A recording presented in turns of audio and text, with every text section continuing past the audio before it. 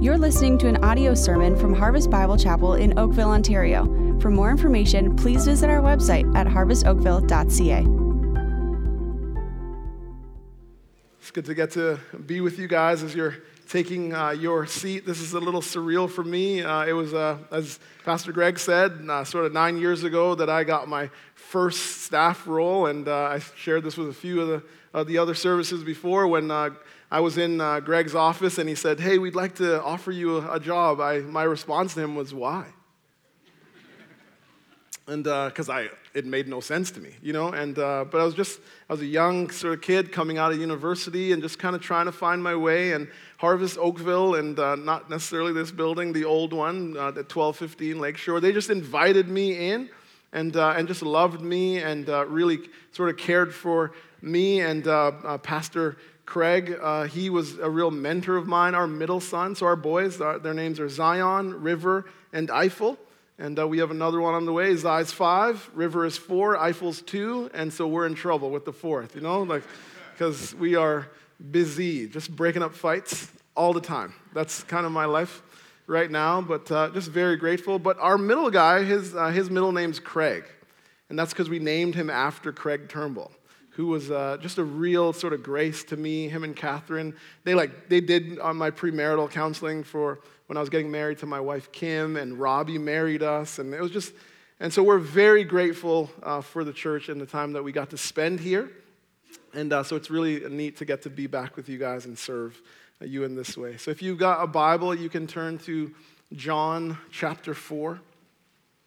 John 4, and when we are excited about something, it doesn't take long until we start talking about it. When something excites us, we generally tell other people, you know, this sort of exciting news. If you hang out with me long enough, you'll know and learn that I'm very excited about planting the church in the neighborhood that we're going to in Toronto. That it just starts to flow out. I'm very excited that we're having another baby. It's supposed to be a boy, so really pray for us. But I'm really excited about that. Right? So when we're excited about things, we share. When you've got like a vacation coming up that you're really looking forward to, maybe you've got like one last one coming up before the fall rush hits and you're looking forward to that. Maybe you got a new job, you got your first car, a new home, whatever it is. Maybe there's a special someone that's come into your life now and you're real excited about where things may go. When we're excited about things, we talk. We tell other people. We use our words. It flows off of our lips. Now, if you're a Christian, you're a follower of Jesus Christ, the most exciting thing in your life is Jesus Christ. No matter what happened in your life this week, this month, this year, there is nothing more exciting. You've got nothing better going on in your life than Jesus Christ. That is the most exciting thing you have got going. It's the same thing for me. But here's what I know about me. Is that there are times in my life when my excitement about Jesus Christ is nowhere near where it's supposed to be. That my love for Him, that my commitment to Him, that my passion, my excitement about Him is not where it is supposed to be. And maybe that's your reality sometimes. That you look at your life and you're like, that excitement that used to be there is just not there. But do you know what happens in my life when I slow down? When I slow down and I get my eyes on Jesus, when I put my eyes where they're supposed to be, when I look at Jesus, do you know what happens? Excitement comes back. Joy comes back. Awe comes back of Jesus Christ. Because I realize that Jesus can do for me what no one else can do. That Jesus can do for you what no one else can do. And as we go through John 4 together today, I'm hoping that you are going to see that in new and fresh ways. And I'm hoping that the Spirit of God will stir in you fresh excitement, fresh passion, fresh commitment to Jesus Christ for this reason, so that you would tell other people about Him. So that you would leave here, and as the Spirit would lead and give opportunities, you would take those opportunities and tell people about Jesus Christ, because He can do for them what no one else can do. And we're going to see that so clearly from our text, that there's no one like Jesus. and the things that Jesus does to those who trust him, the things that he does in their life, it's amazing. And we should want to tell other people about him. So John 4. In the first 4 verses of this chapter, we're told that Jesus is on his way to Galilee. But as he's going there, he sort of detours. He goes down into Samaria. And as he's going and he's on his way in Samaria, he's resting. In verse 6, it says that he is sitting by the well. See, Jesus here, he is tired. The journey has been long, and so he's wearied, and so he's sitting. Jesus is like that hard-working man or woman that comes home after a hard day, and you know that nice spot on the couch that you just kind of slide right into, like, He's just there trying to rest and recover. And so we're going to pick up our story right there. It says, so Jesus, this is verse 6, wearied as he was from his journey, was sitting beside the well. It was about the 6th hour. A woman from Samaria came to draw water. Jesus said to her, give me a drink. For his disciples had gone into the city to buy food. The Samaritan woman said to him, how is it that you, a Jew, ask for a drink from me, a woman of Samaria? For the Jews have no dealings with Samaritans. So Jesus here is resting, and then this woman comes up, and he speaks to her. He says, give me a drink. He talks to her. But in speaking to her, he surprises her. She's shocked. She says, how is it that you, a Jew, speak to me, a woman of Samaria? She has no category for what is going on here. She's surprised that he would speak to her. And that's because Jews and Samaritans didn't deal with one another. Jews actually thought that if you interacted with a Samaritan, you would actually become unclean. And so these people went out of their way to avoid one another. See, these are people groups that were divided along racial and religious lines. And so they did not interact with one another. There were barriers up. But notice here that Jesus is not allowing those barriers to stop him from speaking to this woman. He talks to her and he answers her in a way she is not expecting. Verse 10. Jesus answered her, if you knew the gift of God and who is it that is saying to you, give me a drink, you would have asked him and he would have given you living water. The woman said to him, sir, you have nothing to draw water with and the well is deep. Where do you get that living water? Are you greater than our father Jacob? He gave us the well and drank from it himself, as did his sons and his livestock. Jesus said to her, everyone who drinks of this water will be thirsty again. But whoever drinks of the water that I will give him will never be thirsty again. The water that I will give him will become in him a spring of water welling up to eternal life. Verse 15, the woman said to him, sir, give me this water so that I'll not be thirsty or have to come here to draw water. Here's point number 1 today. Jesus is the one who satisfies. He's the one who satisfies. He says to her in verse 10, he says, if you knew the gift of God and who is it is saying to you, give me a drink, you would have asked him and he would have given you living water. Now, he says this to her, but from her response, it's clear that she actually misunderstands Jesus. She doesn't understand what he is saying. She thinks Jesus is talking about physical water. That's why she says, sir, you have nothing to draw water with. But Jesus isn't talking about physical water. He knows that the water that she will draw from this well will only satisfy her for so long. That's why he says in verse 13, everyone who drinks of this water will be thirsty again.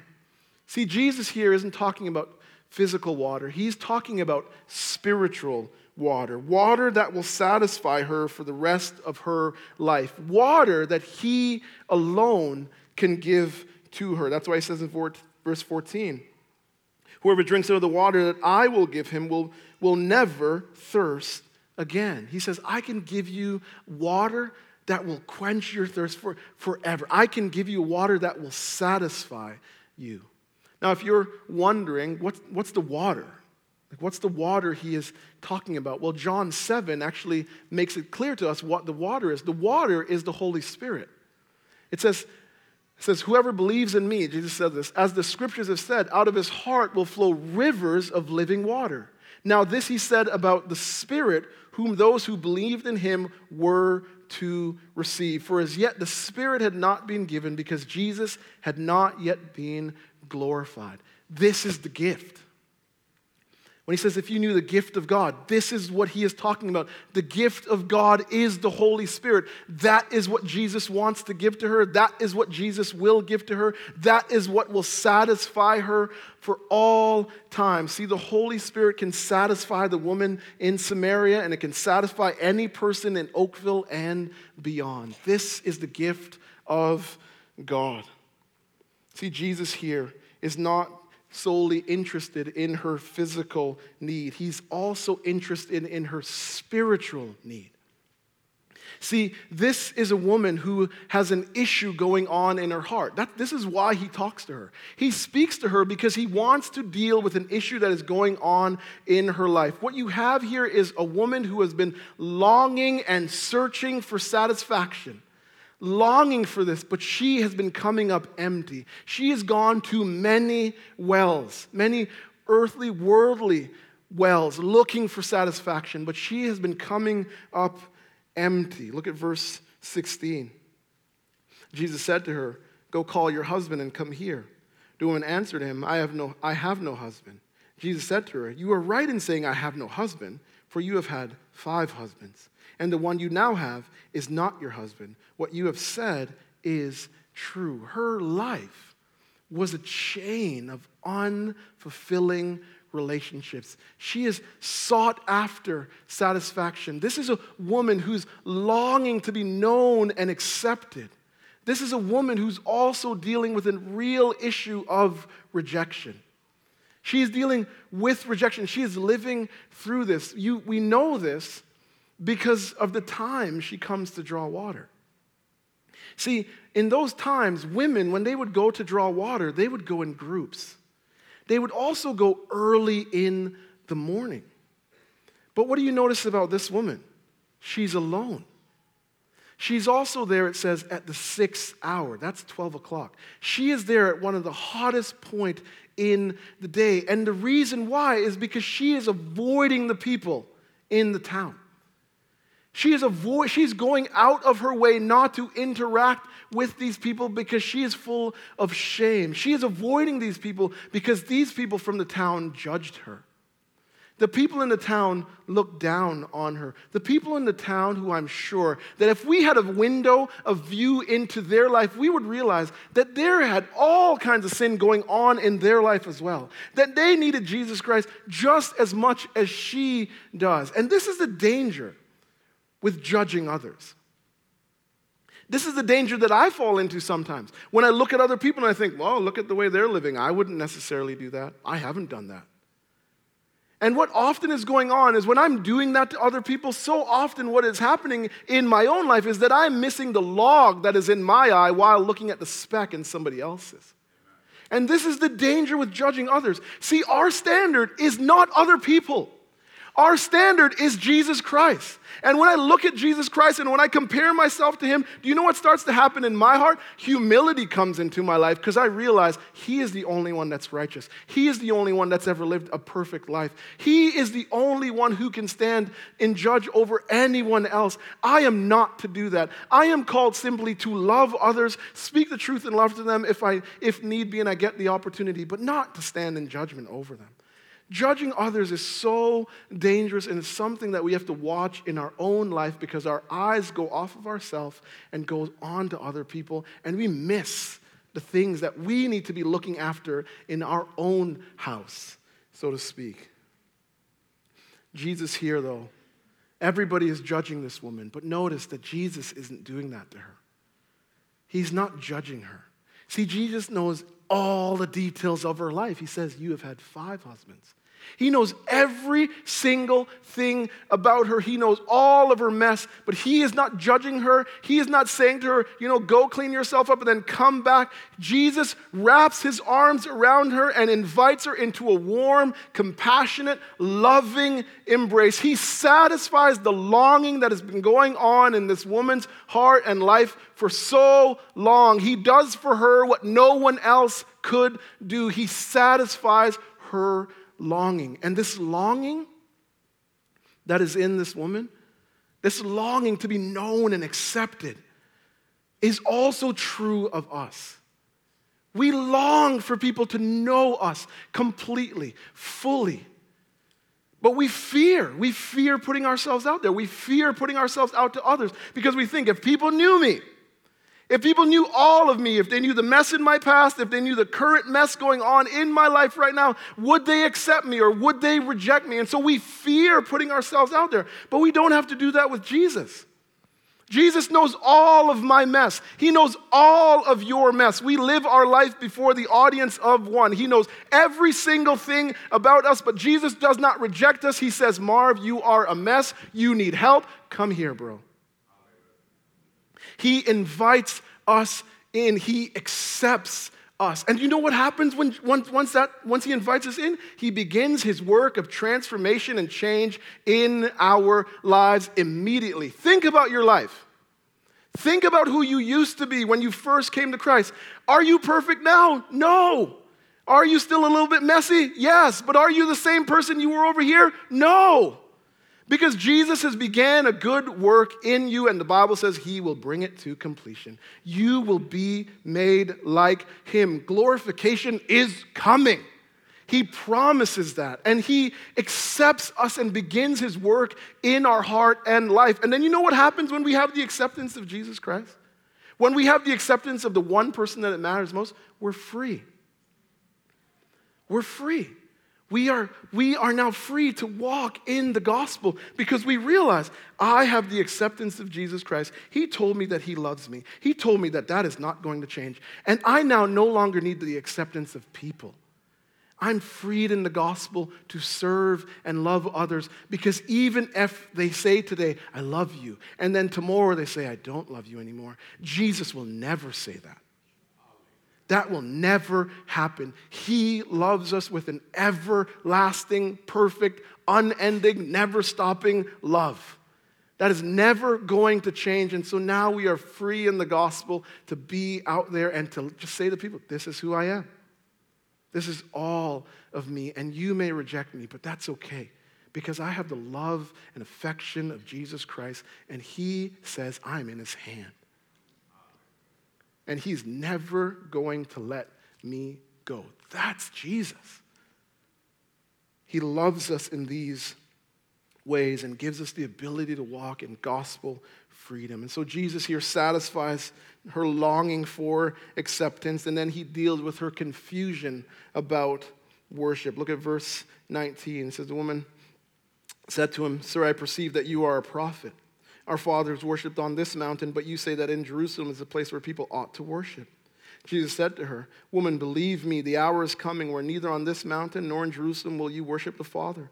You worship what you do not know. We worship what we know, for salvation is from the Jews. But the hour is coming and is now here when the true worshipers will worship the Father in spirit and truth, for the Father is seeking such people to worship him. God is spirit, and those who worship him must worship in spirit and truth. Now, all Jesus is saying here is that the Jews and the Samaritans, they disagreed on where and how we are to worship God. And he tells her, he says that the Jews are right. He says they're right on this. But he also says it doesn't matter anymore. He says it doesn't matter anymore because I am here. I am here, the true temple, who John says tabernacled among us. He says, I have come and I am calling all people to worship God in spirit and truth anywhere because God is everywhere. And so we can worship God in this room, we can worship God in the parking lot, we can worship God in the mall, we can worship God at our house because he is with us, and we do it in spirit. That means in gospel freedom, full of the Spirit. And we do it in truth. We say and we sing what is true about God. We say and we sing what is true about us. We say and we sing what is true about the gospel. We say and sing what is true about what is coming to us and where we are going. Spirit and truth anywhere because God is everywhere. He is with us at all times. And so we can worship him all the time. See, she was confused about where and how to worship. We get confused about what to worship. She's confused about where and how. We get confused about what to worship. See, our longing for satisfaction, our longing for fulfillment makes it so that we worship things that are not God. that we turn to things thinking that they are going to satisfy us. And this is not a new thing. This is an old thing.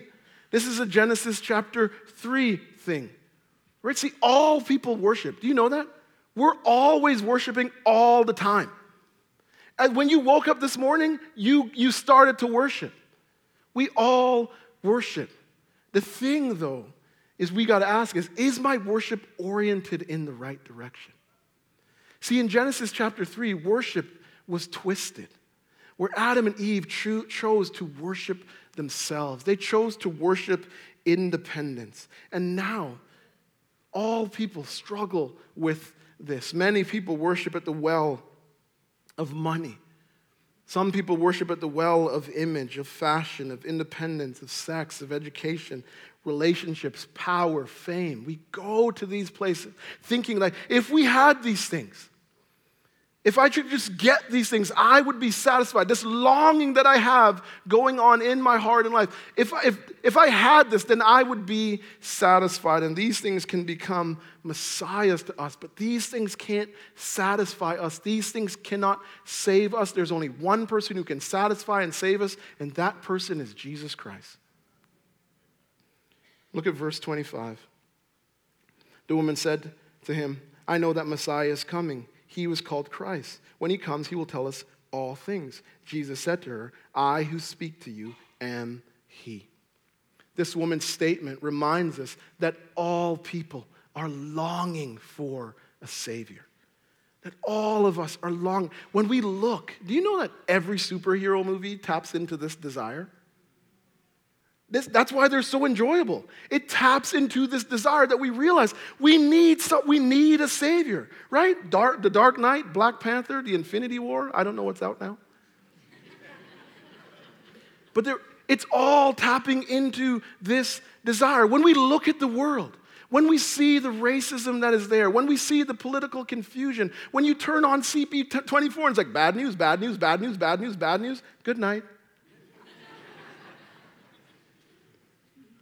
When we look at our own life, that there's moments where we can be praising God and going after Jesus, and then in another day we're doing something that's totally out of character. And we realize something is wrong. That this is broken. When we see the oppression and the injustice, we're like, something is wrong here. And we realize that I need someone that's outside of me, someone with this special and unique ability. Don't you feel like sometimes when you're watching the movie, you're like, I wish I was Black Panther? I feel that. We realize we need somebody to come from outside of us with this unique ability, with this unique power to save us and rescue us. And Jesus says, I who speak to you am he. The one you have been looking for, the one you are waiting for, the one that you need is me, he says to her. That there's no one else who can do this for you. I am standing before you right now. I can satisfy all of your needs, all of your longings. I am the one who's going to die for your sins. I am the one who is here to rescue you. I am the one who can do that, and I am the one who will do that because I love you. Jesus says, I who speak to you am he.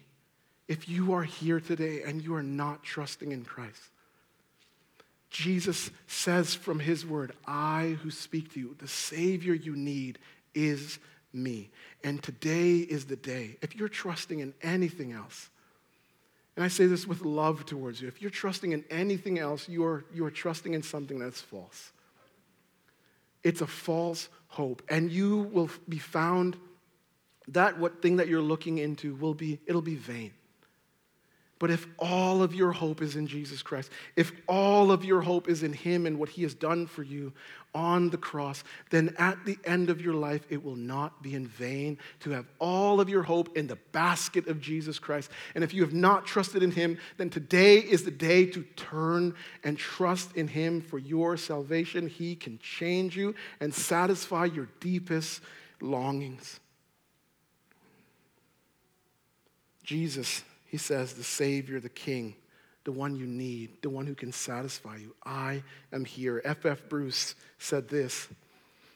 He says the soul's deepest thirst is for God himself, who made us so that we can never be satisfied without him.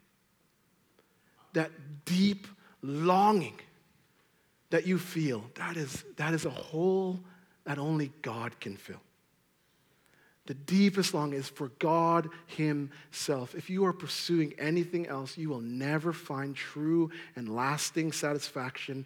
Only if you are pursuing and going after God. He is the one who can satisfy you. And this is what makes missions and evangelism so important.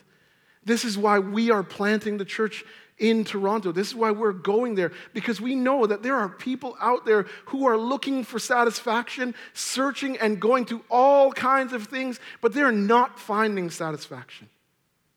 They're going to all kinds of wells, but they're coming up empty again, and again. But we are going to them, not because there's anything special in us, not because we are great, but because Jesus is great, because he is the one who can satisfy their deepest longings, and we know Jesus.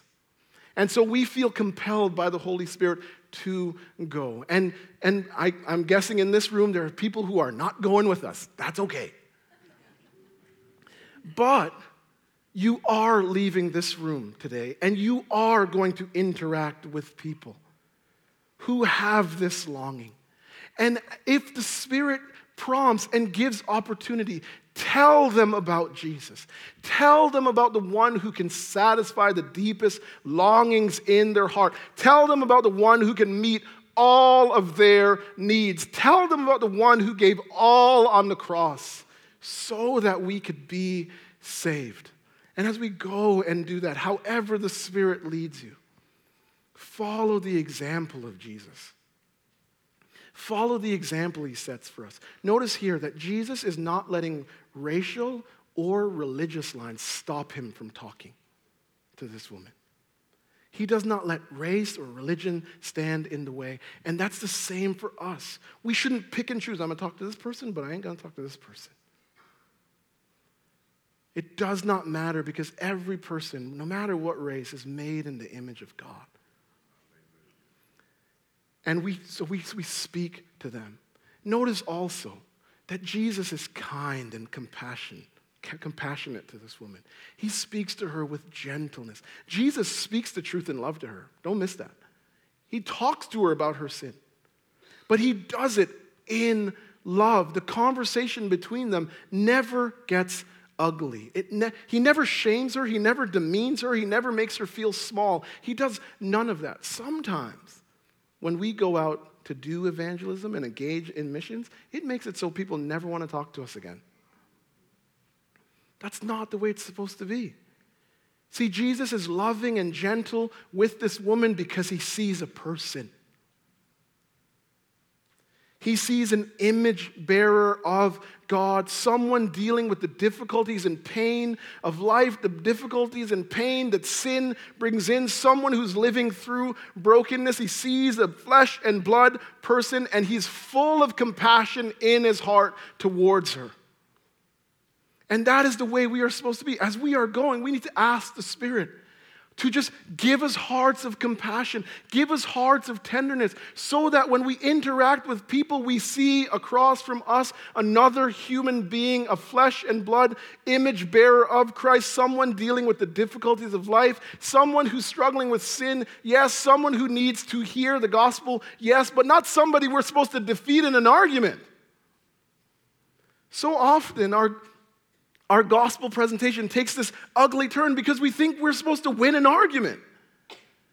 Missions, evangelism is not about winning arguments. It's about introducing people to the greatest person who has ever lived, the one person who can satisfy them. I was preaching in York region last week, and there was baptisms before I got up, and there was a girl in the tank. She said something, I'm like, that's it right there. She was in China, sitting on a bench, and a girl just came up next to her and sat down and said, "Can I tell you about Jesus?" Not, "Do you want to fight?"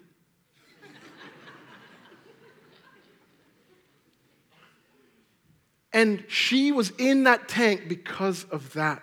Just gentle love. Can I tell you about Jesus? Can I tell you about the Savior of the world? We follow the example of Jesus Christ, and we treat people with dignity and respect, whether they agree with us at the end or not. We show that they're of worth because they're made in the image of God. And so as Jesus is speaking to her, the disciples return. Look at verse 27. It says, just then, the disciples came back. They marveled that he was talking with a woman. But no one said, what do you seek? Or why are you talking with her? So they come back, and it says that they see him talking, and they marvel at what is happening. They're actually in shock here that Jesus is talking with a woman.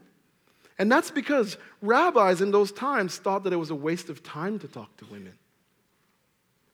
They thought that it was a waste of your time to actually do that. See, Jesus here in speaking to this woman, what he is doing is he's breaking away from the sexism that was actually very common in his day.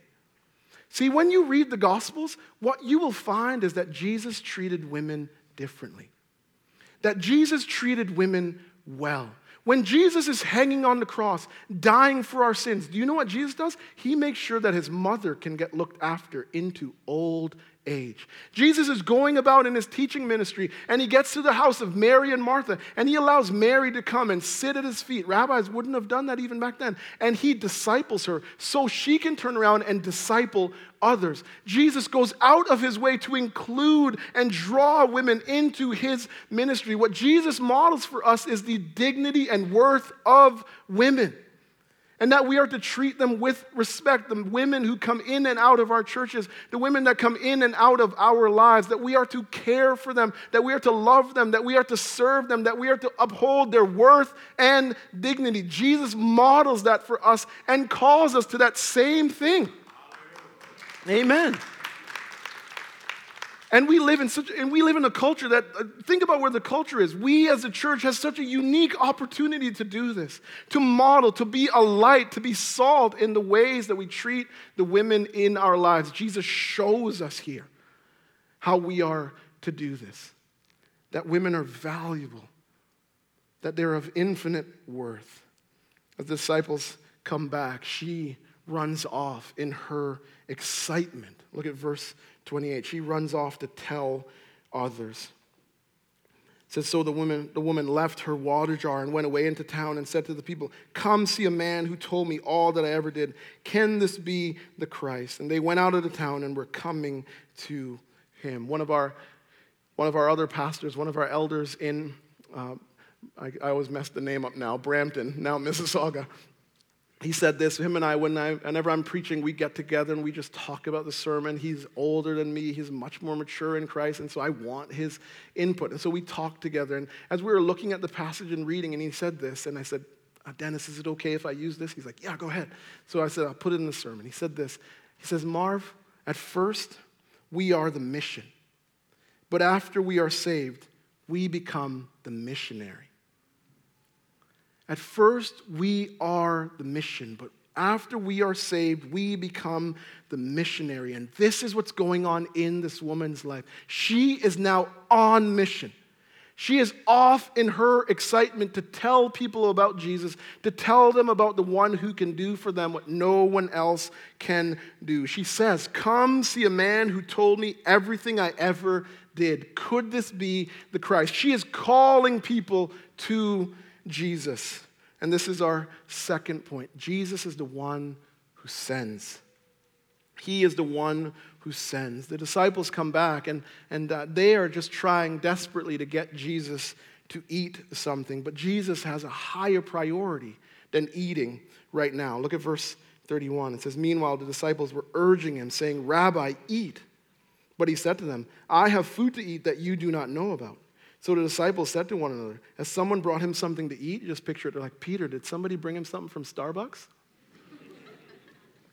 They're wondering, where did he get food? But Jesus is saying here, helping this woman is like food to me. Meeting her need actually strengthens me. I gain nourishment from this.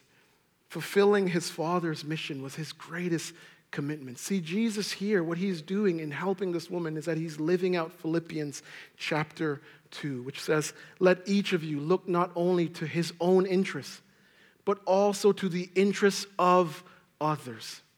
Jesus here is looking to her interest. And so his physical needs came second. See, when missions, when evangelism, when seeing other people come to Christ, when seeing other people have their life changed and transformed, when that is your passion, when that is burning in you, when that gets kind of caught in your heart, there are times in your life, not all times, but sometimes, your physical needs will come second. Because you care so much about the spiritual need of others. And Jesus here models that for us. See, Jesus is so committed to the interests of others, so committed to doing his Father's will, that commitment took him all the way to the cross, where he hung and died for our sins.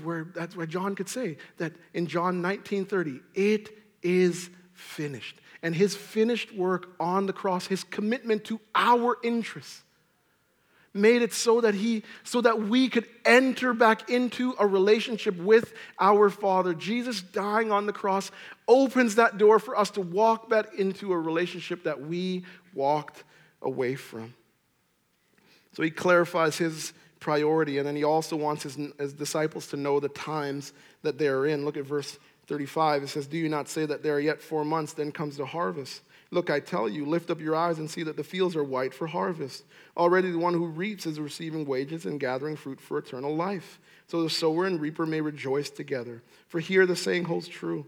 One sows and another reaps. I sent you to reap for that which you did not labor. Others have labored, and you have entered into their labor." Jesus says, disciples, wake up.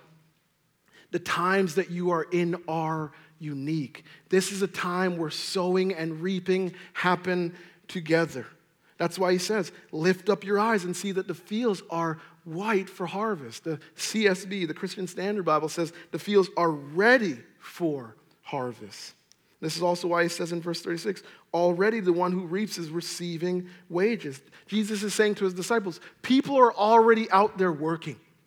People are already out there reaping. He's saying, get out into the work. He's trying to motivate and encourage them. See, the disciples are distracted.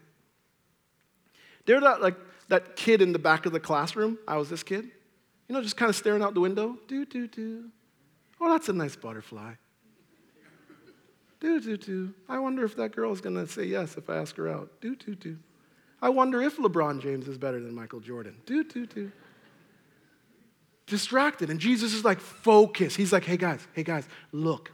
He's literally pointing and saying, look. And he's saying, look at the people streaming out of the town. He's saying the fields are ready. He's like, get in the work. See, he's trying to motivate them. He's trying to stir urgency in them. He wanted urgency in his disciples then, and he wants urgency in his disciples now. Jesus wants us out in the work, out gathering the fruit, bringing in the fruit of eternal life. See, missions, evangelism, making disciples isn't an option for some. It's a mandate given to us all. That is the mandate. We are to make disciples. That is what we are called to be out in the work. And for some people, that means you will get on a plane and you'll fly somewhere far. But for so many of us, it simply means being a faithful witness in our city and in our neighborhood, living the gospel and sharing the gospel with others. We are all called to this, and all of us have different roles to play in this. Look at verse 38. It says, I sent you to reap for that which you did not labor. Others have labored, and you have entered into their labor. The disciples here are benefiting from the work of others. See, this is a time of reaping. Reaping and sowing happens together, but we may get somewhere where we realize there needs to be some sowing. We need to do some sowing, and in our doing of the sowing, we may not actually reap the results of that. Someone else may come along and reap those benefits, but that's okay. That's okay, because faithful missions, faithful evangelism, faithfully telling people about Jesus simply means telling them and leaving the results to the Holy Spirit. It's not up to us. Paul says this. He says, I planted, Apollos watered, but what? God gave the growth, not me. God gives the growth. Our job is to sow and water. Sow, water, and leave the results to the Lord. But here's the thing, we will all get to rejoice together in his success. This conversation between Jesus and his disciples almost makes you forget about the woman who's running like Usain Bolt back into town to tell people. She is on her way, and her witness is effective. Look at verse 39. It says, many Samaritans from the town believed in him because of the woman's testimony. He told me all that I ever did. When the Samaritans came to him, they asked him to stay with them, and he stayed 2 days. Here's our final point. Jesus is the one who saves. He is the one who saves. Her testimony is powerful. Her testimony leads others. It draws people out of the town. And this reminds us that one of the things that God uses to draw people to his Son is our testimony. He uses our story. Now, some people hear that and you're like, but Marv, you don't know my story. It's kind of one of those clean ones. Right? And sometimes we don't help this, right? People share their testimony. It's like, I was saved at 5 years old. My mom led me to Christ. And we're like, that's nice. So happy for that person. And then we hear someone else like, I was a drug addict, I was going crazy, I was partying and everything like that. And then, I was sort of in a club somewhere, and then Jesus met me, and we're like, wow! We run home. You got to hear this person's testimony. You got to come and hear this. This is like the craziest testimony I've ever heard. And you know what we're communicating at that point? Like that testimony is more powerful than the other one. Why? Because one sounds messy and one sounds clean. But here's the thing about every story. They're all messy. No matter how clean they sound. Because every story has sin in it. And if you have read your Bible, what you will realize is that sin is messy. And every testimony, whether you were saved at 4 years old or whether you were saved at 42 years old, coming off of a drug high, every testimony is powerful, because what happened is that at 4 years old or at 42 years old, God spoke to your heart. God said, you are a sinner in need of grace, and I have given you grace because I've given you my Son who died on the cross for your sins, and you turned in that moment. Even if it was at 4, it was a powerful moment because God showed you grace. He did a special thing for you, and no matter the kind of testimonies we hear, we are to sit there and say, praise God for what he has done in that person's life, because that is powerful. And so you're wondering, should I share my story? Yes. Because it is powerful. Don't be afraid to tell others. And just trust that the Spirit of God will use that however he wants in a person's life. Every story is powerful because every story speaks of the grace and power of God to rescue and save people. And he's been doing it for years, and he'll keep doing it. And so we share. So they come to Jesus and they ask him to stay. And then look what happens. Verse 41. And many more believed because of his word. They said to the woman, it's no longer because of what you have said that we believe, for we have heard for ourselves, and we know that this is indeed the Savior of the world. The text says many more believed. And notice they believed because of his word. See, our story can draw people to Jesus, but our story doesn't save people. What saves people is an intimate, personal encounter with Jesus Christ.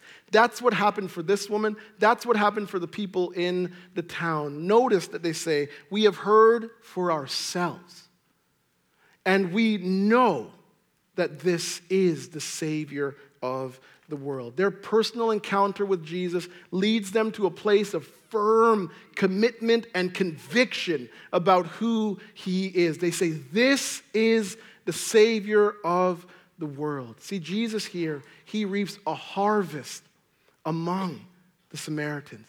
And that is to remind us that Jesus came for all people.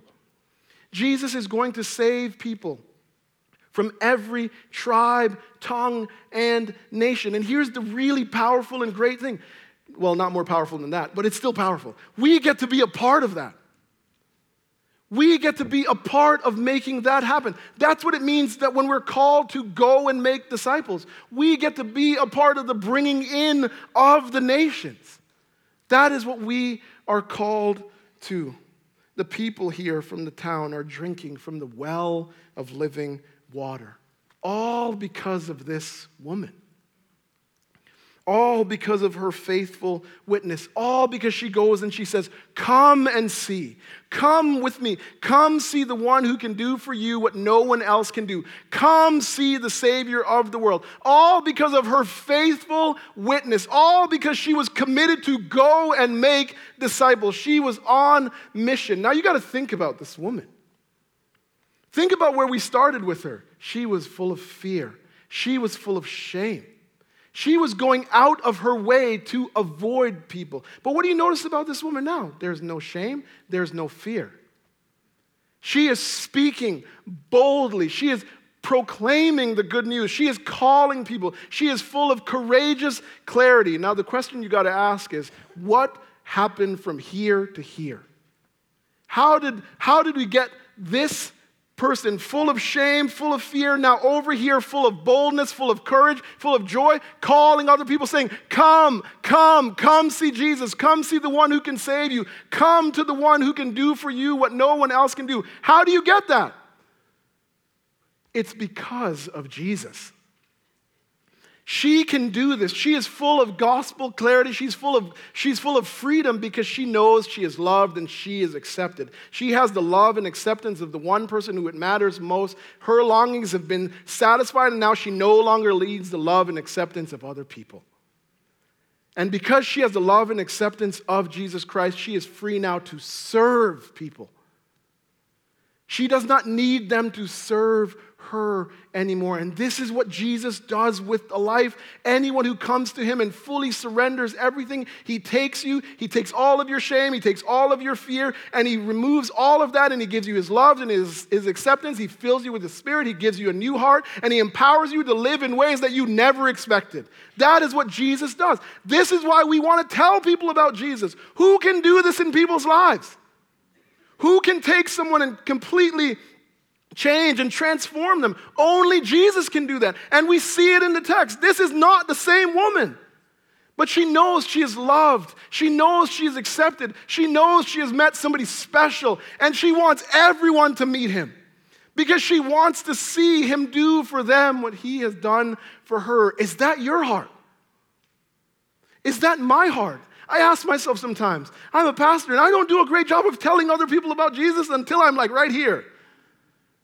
But this is what we are called to. Is that our heart to see other people experiencing the love of Jesus? This woman here models for us the way we are to live our life, that we are to share with others. She is a great example for us. She is completely out of her comfort zone.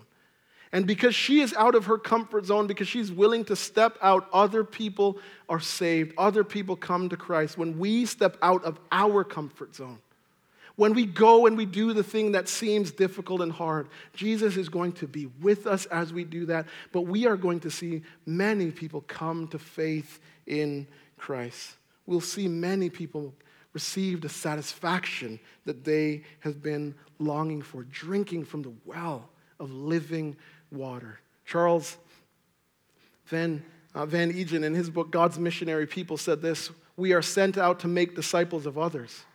The church is not an exclusive club of privilege. Neither is it a place of rest from our labors. We have been brought in so that we may gather others into, I love this part, this kingdom of grace. I love that part. This kingdom of grace. Is that how you think about the kingdom of God? That you are in grace? That this is a kingdom of grace? And do you think, I don't want to hoard all this grace to myself. I want other people to experience this kingdom of grace. That is what we are sent out to do. See, sometimes we think, I get saved and now it's just rest. There is an element of rest, yes, but there's also work. There's also gathering others so that they can experience this kingdom of grace, so that others would meet and know Jesus, so that others would be satisfied by Jesus Christ. Think about this woman. She's been searching all over the place, going to other men, and she has found the man. And she says, I don't need any more. Come and see. We have found the man, the Savior of the world, the one who gave all for us, the one who has brought us into the kingdom of this grace. And that man, that Savior, our Lord, says to us, go and gather others. Go make disciples. Go and invite others into this kingdom of grace. And you know what stirs excitement? Do you know what stirs joy? Do you know what stirs freedom to go and share the gospel in these ways? The gospel. Remembering that we have been saved, that we have been satisfied, that we have been sent to see others come and experience the grace that we are experiencing, to gather others into the kingdom of grace. But we got to slow down and we got to put our eyes in the right place, and then that excitement, that joy will come back, and the gospel freedom comes. And that will come as we do it. Let's pray. Father, we thank you, Lord, for your Son, who has done things, Lord, in us and for us that we could never dream of. And God, I pray that you, Lord, would help us to see and look at his beauty, to see and know the grace that we are experiencing, not so that we could just hoard this grace to ourselves, Lord, but so that we could go and share this grace with others, to see other people experiencing this kingdom of grace. Oh God, will you help us, I pray, to have this heart.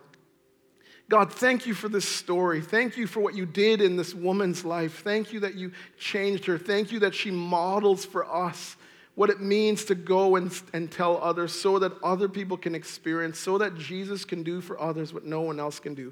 Father, I pray that we would get a heart like this, that we would not hoard grace to ourselves, but we would want to see others, other people, other image bearers experiencing this. Please help us, I pray. And God, I pray that we would go out motivated, not because we feel guilty, but motivated because we know the gospel.